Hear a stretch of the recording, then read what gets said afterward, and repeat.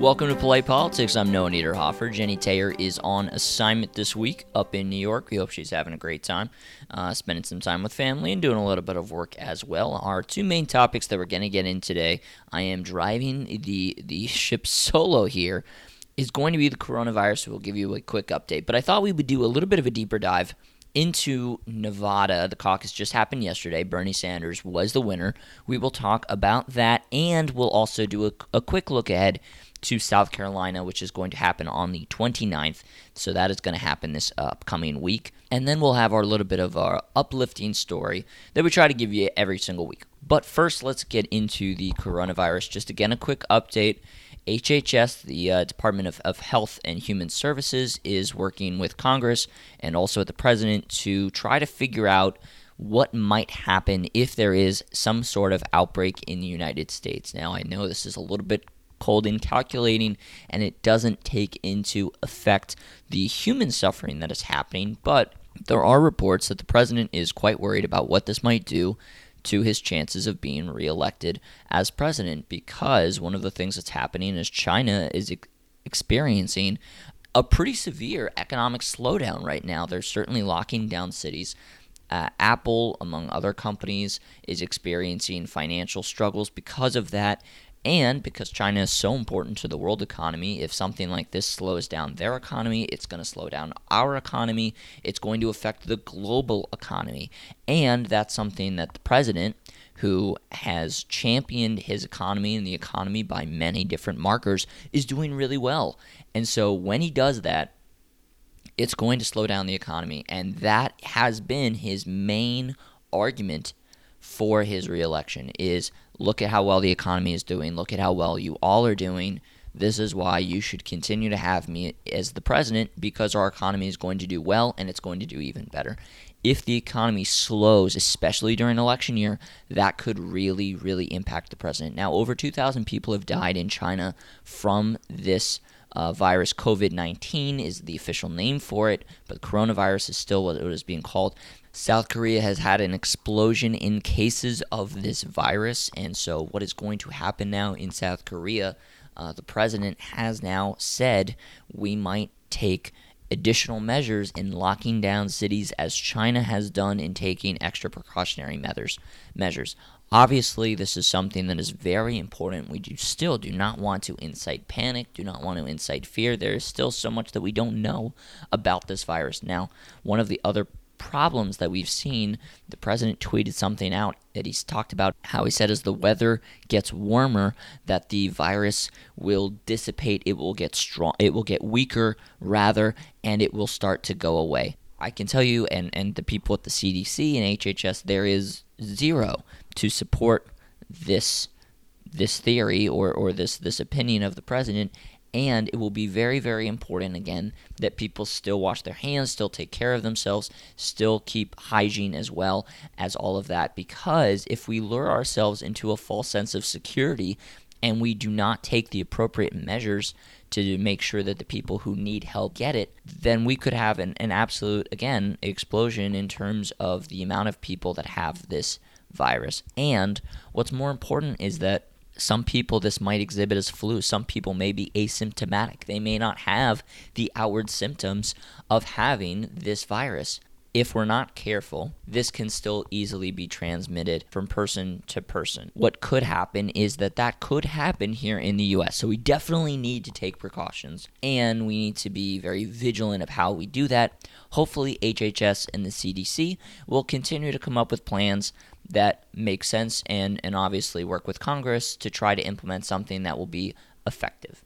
Want to move on to what is probably the big story of the week, obviously, as it is during this election year. The Nevada caucus, which took place on Saturday. Bernie Sanders was the winner. He's continued his stretch of really dominance throughout this early primary season. He has now cemented his status as the front runner in this primary. And if the others who continue to split votes continue to do just that, it's going to look like he is going to be in a really, really incredible position as we go into Super Tuesday and beyond as they go further towards the nomination.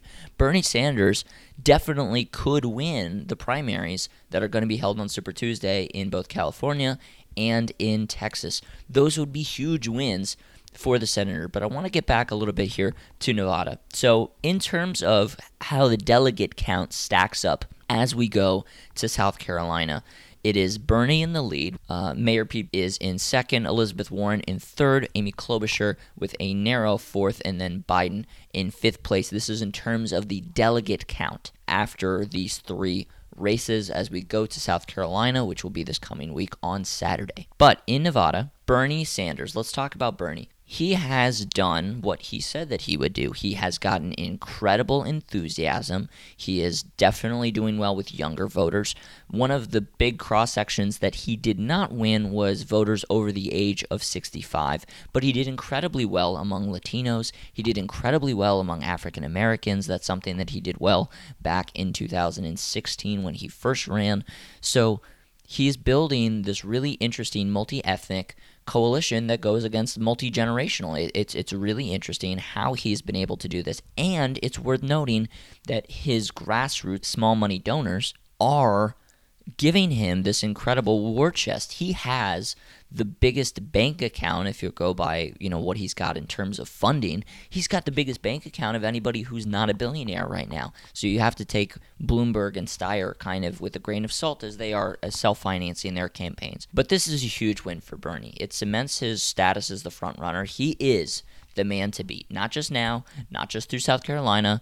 He is the man to beat going into Super Tuesday and probably beyond, because his message is clearly working. It's going to be interesting to see how the other candidates stack up, but we did see Mayor Pete assail him despite not doing incredibly well in the Nevada caucus. He and Amy Klobuchar have both had problems with Latino voters and African American voters. They are really not polling well in those areas if you look at how they are doing, single digits nationally among them. And I think that's due a large part due to lack of national just knowledge of who they are, but also I think it contributes to the fact that their policies, they don't have, at least for Mayor Pete, has not really had a chance to put policies in place that will help these people. And so we look at that. I think South Carolina is a huge race for the both of them, and we will continue to look at that as we take a look at South Carolina. But again, back to Nevada. Big win for Bernie, cements his lead, builds more of his delegate count. I mean, they called this race early on for Bernie, so he continues his momentum into South Carolina, where he is positioned to do very well, and then into Super Tuesday. I think this more just is a validation for Sanders' strategy. I think this is his campaign has done very, very well up to this point, and he's positioned to do incredibly well, not just in South Carolina, but again, on Super Tuesday, where 1/3 of the delegates are going to be handed out in states like California and Texas, which are obviously very delegate rich. Want to move on to Joe Biden. If Joe Biden ends up continuing and really having success later on, I think this is really the point that got him there. If you look at it, he was really struggling, 4th and 5th, finally turns around, gets a second place finish in a state where he was supposed to do well, and he did. But again, he still got blown out of the water by Bernie Sanders. Now, he claimed this as kind of a victory because it gives him momentum. He is expected to win South Carolina. If he does not, that would be awful for his campaign. I mean, it would be very, very difficult to try to chart a course to the nomination without a win in South Carolina, without proving himself as the moderate alternative to Bernie Sanders. And so by getting the second place finish, he gets himself really more on the board in terms of the delegates, and now can say, I've got some momentum going into South Carolina, where again, he is expected to win. This is a much needed second place finish. If a second place finish could feel like a win, I think it did for Joe Biden and his campaign. Want to go now to Elizabeth Warren. Elizabeth Warren has struggled again. She has kind of attacked the press, saying that, the reason that she's not doing as well and falling in the polls is because of the press. I don't think that's the case. I don't really think that holds water at all. She just needs to make a better case to voters, and ultimately that's what happens. So the people that are doing really well, the Mayor Pete's and Bernie Sanders, they're getting a lot of press attention. People were throwing dirt on Joe Biden's campaign after New Hampshire, so she's lucky that people aren't writing, kind of pre-obituaries for her campaign. So Elizabeth Warren desperately needs a much better finish in South Carolina than she got in Nevada, because if she doesn't, then she's got really no momentum at all going into Super Tuesday, where she's just threatened to really be run out of this thing because Bernie Sanders is the left of the party. She's not really making the case as the bridge between the left flank, the far left, and the more moderates. So voters really are not buying whatever she's selling right now. She really, really, really needs a strong finish in South Carolina, bumping somebody out that was not expected to be there. And that will be really, really interesting to see whether or not she is able to pull that off. I want to talk again about Mayor Pete. I think he is trying to position himself over Joe Biden as the moderate alternative to Bernie Sanders. The language that he used was trying to make the case to voters that Bernie Sanders is kind of more of the same in terms of toxic rhetoric, and he says that Bernie Sanders doesn't just leave out most Democrats in terms of his policies. He's saying that it actually leaves out most Americans too. And so he is trying to make the case that he is the more electable candidate in the general election. He's trying to make that case right now. It was a little bit interesting to see that he made that case after doing so poorly in Nevada. I don't expect him to do much better in South Carolina. So he's going to have to take that again. He's going to have to take that nationwide and make the case to voters, because the message is clear. Bernie Sanders is obviously the people's choice through these three early states. And we're going to see how he does in South Carolina. Again, I expect him to have a top 2 finish, and then I expect him to do really well on Super Tuesday. We'll see if anything changes between now and then, but I don't expect it to. But Pete Buttigieg, I think, trying to sense his moment might be slipping away a little bit, especially as Joe Biden does better. And I think that's the problem for Mayor Pete, is that if Joe Biden does better, then he's clearly the more moderate alternative because he's always been that guy. Mayor Pete is trying to claim the mantle, I think, as the alternative to Bernie Sanders. He's trying to make it a two-man race between himself and Bernie Sanders. I just don't think that message is going to work, but does not mean that he's not going to try it. That is for darn sure. Want to also get to Amy Klobuchar here. Amy Klobuchar, I'm just not sure how much more she's going to be able to hold on. She did not do well in Nevada. I don't expect her to do well in South Carolina. It's going to be really hard if she doesn't do well in South Carolina to try to make the case to voters on Super Tuesday that they should go with her. She has also tried to position herself as a more electable candidate, somebody who is able to work with Republicans. But with where she is in terms of funding, with where she is in terms of support, I just don't see it. I don't think that she's going to be able to stay in the race much, much longer if this trend continues. And again, I do not expect her to do well in South Carolina. And then I want to go over to Bloomberg. Bloomberg is another one of these people, and he vowed really to beat Donald Trump by any means necessary. He and Bernie Sanders obviously do not see eye to eye. It's very, very interesting. I think at some point Bloomberg is going to be working against himself because he is going to be siphoning off voters that somebody like a Mayor Pete or a Biden or a Warren or a Klobuchar, but really more Biden or Pete, are going to need in order to beat Bernie Sanders for the nomination. He's actually, if he thinks that his mission and the most important thing is stopping Bernie Sanders from getting elected because he thinks that it's going to ruin Democrats' chances, he's actually hurting his own case if he continues to do what he's doing and he doesn't do well on Super Tuesday, because that's what he's done. He's flooded the market with ads all over YouTube, radio, TV. He's done it all, and he spent millions upon millions upon millions of dollars, just as Tom Steyer has. And I think Steyer is about to probably get kicked out of this, this primary pretty soon, because the returns on investment are just not there for Tom Steyer, and I think he will realize that by Super Tuesday if he has not already. But he'll probably give it a go on Super Tuesday just because in for a dime, in for a dollar. But it's just not going to work for him. So If we're looking at Bloomberg, I think, and he did not compete in Nevada as he's not competed in these early states, he's hoping that Super Tuesday will give him a huge boost that is going to skyrocket and just give him this huge injection of energy as well as delegates in order to give him a big share that is going to end up slowing the nomination. And he thinks that nobody is going to be able to reach the required threshold and that he will end up making the case at a brokered convention. That is what I believe he wants for this primary. He wants a brokered convention where basically he makes the case to people at the convention that he is the best candidate to win. I don't think that he'll be able to make that argument, but I think that's where he's trying to go. So Bloomberg definitely, again, I think has a lot to do, but I really think he's going to struggle here. Obviously, not competing in the early states, he's putting all of his eggs in the Super Tuesday basket. But with the way that Bernie Sanders is going right now in terms of momentum, it's really not going to do a lot for him. And I think Bloomberg did not expect for people to hang around. Had Joe Biden fallen and not done well and kind of positioned himself and weakened himself going into South Carolina, and had maybe Mayor Pete been able to jump him or somebody else jump him, and maybe had Biden been able to get out of the race, then I think you would have cleared a path for Bloomberg. But right now, Biden is staying in it, and with South Carolina coming up, he is now positioned again to do very well. I think he's going to win.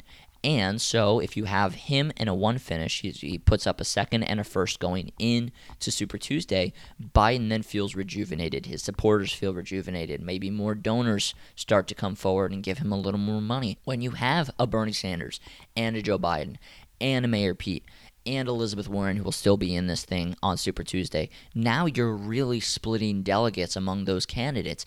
And Bloomberg's plan is just not going to happen the way that he thought it will. That is my opinion. I really don't think that it's going to work out the way he thought it would. Definitely a lot of interesting things, obviously a lot of takeaways from the Nevada caucus that happened this past week, but want to also focus again the 29th, February 29th, that is the South Carolina primary. It is the last of the early contests before Super Tuesday. There is a huge emphasis placed on this, as I mentioned before. Really important contest for Joe Biden, really important contest for Bernie Sanders. And for many of the other candidates, I think it'll be really interesting to see whether Mayor Pete is able to do better here than he did. Again, Nevada is an incredibly diverse contest. It's an incredibly diverse state, but he didn't do very well there. And so it's going to be very interesting to see whether he connects with the electorate here in South Carolina and the African-American population, which obviously Joe Biden has a very strong connection with them through his time as Barack Obama's vice president. But Mayor Pete does not have that connection. So the African-American electorate in South Carolina is such an outsized influence on who is going to win this primary.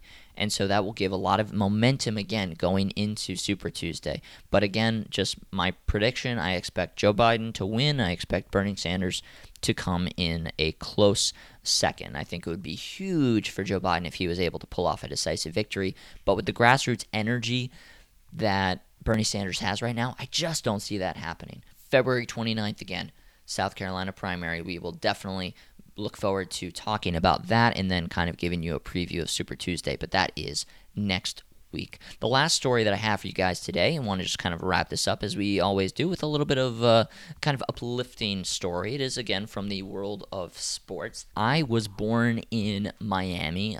My first basketball game was a Miami Heat game. They were playing the Atlanta Hawks. Ironically, I did move to Atlanta when I was 6.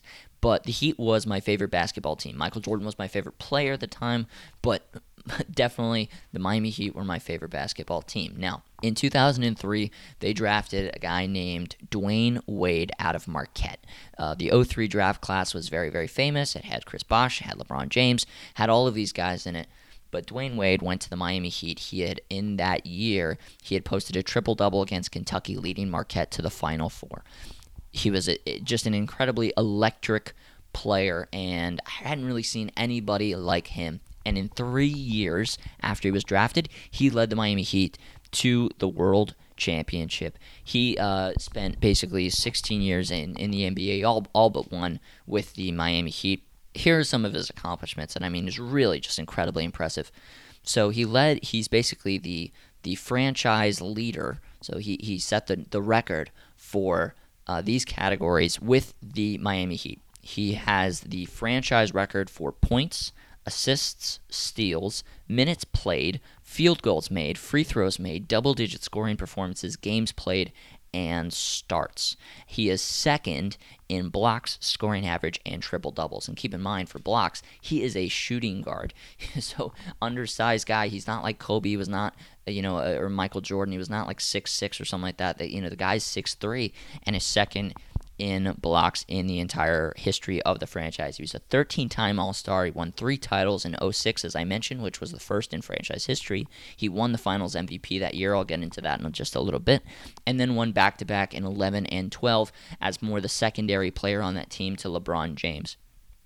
So a little bit about that Finals in 2006, which of course I went nuts. They were down 2-0 to the Dallas Mavericks, Dirk Nowitzki on that team.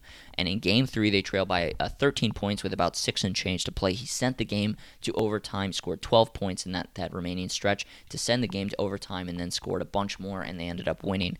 He has one of the greatest Finals performances in NBA history. He averaged 34.7 points, 7.8 rebounds, 3.8 assists, and 2.7 steals per game. He shot 97 free throws over the course of those 6 games. So again, they went from a 2-0 deficit and were looking like they were going to go down 3-0. But then with 6 and change left, he led this huge comeback. They won the game, and then they won the next 3 in a row to win 4-2 and end up winning. Dwayne Wade's jersey, his number 3 jersey, was retired in Miami this past week. It was an incredibly emotional ceremony. His wife, Gabrielle Union, obviously, Pat Riley, the person that brought him to Miami, a lot of his former teammates, Alonzo Mourning, is so many people, and he meant so much to that franchise. It's really interesting. If you look at it, I mean, over the course of the last 20 years, the Miami Dolphins have been really bad, and you look at many of the other teams in the South Florida area. University of Miami has not been the same since they were, the 2000, 2001 teams. Since Dwayne Wade got drafted in 2003, everybody else, the Marlins, everybody else in South Florida has pretty much stunk. And he is probably, I think you could argue, the greatest athlete in the history of South Florida sports. More than Dan Marino, more than anybody else. I think he is the greatest athlete of them all, and he was the greatest winner. So while all of these other teams were stinking it up, kids and people in the South Florida area still had this guy who could lead a team to success and showed them what a champion could be. His impact in the local community has been massive. A lot of things that he's done in terms of charitable contributions, in terms of giving back locally. And that's what he said, basically talked about. He did reference Kobe Bryant in his speech to the crowd because Kobe Bryant was a dear friend of his. That is something that he talks about, his legacy, but giving back and changing people's lives. Really, really special moment for the people that were there in Miami to watch the Heat just absolutely roll over the Cleveland Cavaliers. The Cavaliers, that is a franchise that is hurting right now, but Miami Heat obviously just demolish the Cleveland Cavaliers last night. But more importantly, the big story of that game was that Dwayne Wade had his jersey retired, one of my favorite athletes to watch when I was a kid and growing up, and obviously a huge honor for Dwayne, and I think that's a really cool moment, just again for the city of Miami, affectionately referred to as Wade County instead of Dade County. That was his area. That became his thing. He became a huge star, but he never became bigger than the area. He never became bigger than people, which was always great. You love to see kind of approachable superstars, people that are down to earth, and he certainly was one of those people, a Chicago native, grew up in Chicago, then ended up going again to Marquette, became this huge superstar with the Miami Heat, and now retired from the NBA and had his jersey raised to the rafters there in Miami. So a really cool moment again. So again, to recap all the things that we had this week again, coronavirus, continue to see problems with that. It shows no signs of slowing down, and it will not. It will continue to go throughout this year, and we will continue to provide updates on it.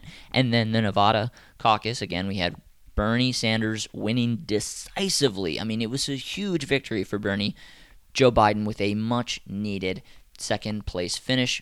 Pete Buttigieg coming in third as we move to this week when we have the South Carolina primary. Again, that will be taking place on the 29th. There will be a debate before that, but we will be bringing you the results of that primary right here on Polite Politics. Again, hope that Jenny Taylor is having a great time on assignment and spending some time with family up in New York. I am Noah Niederhofer. Look forward to talking to you next week.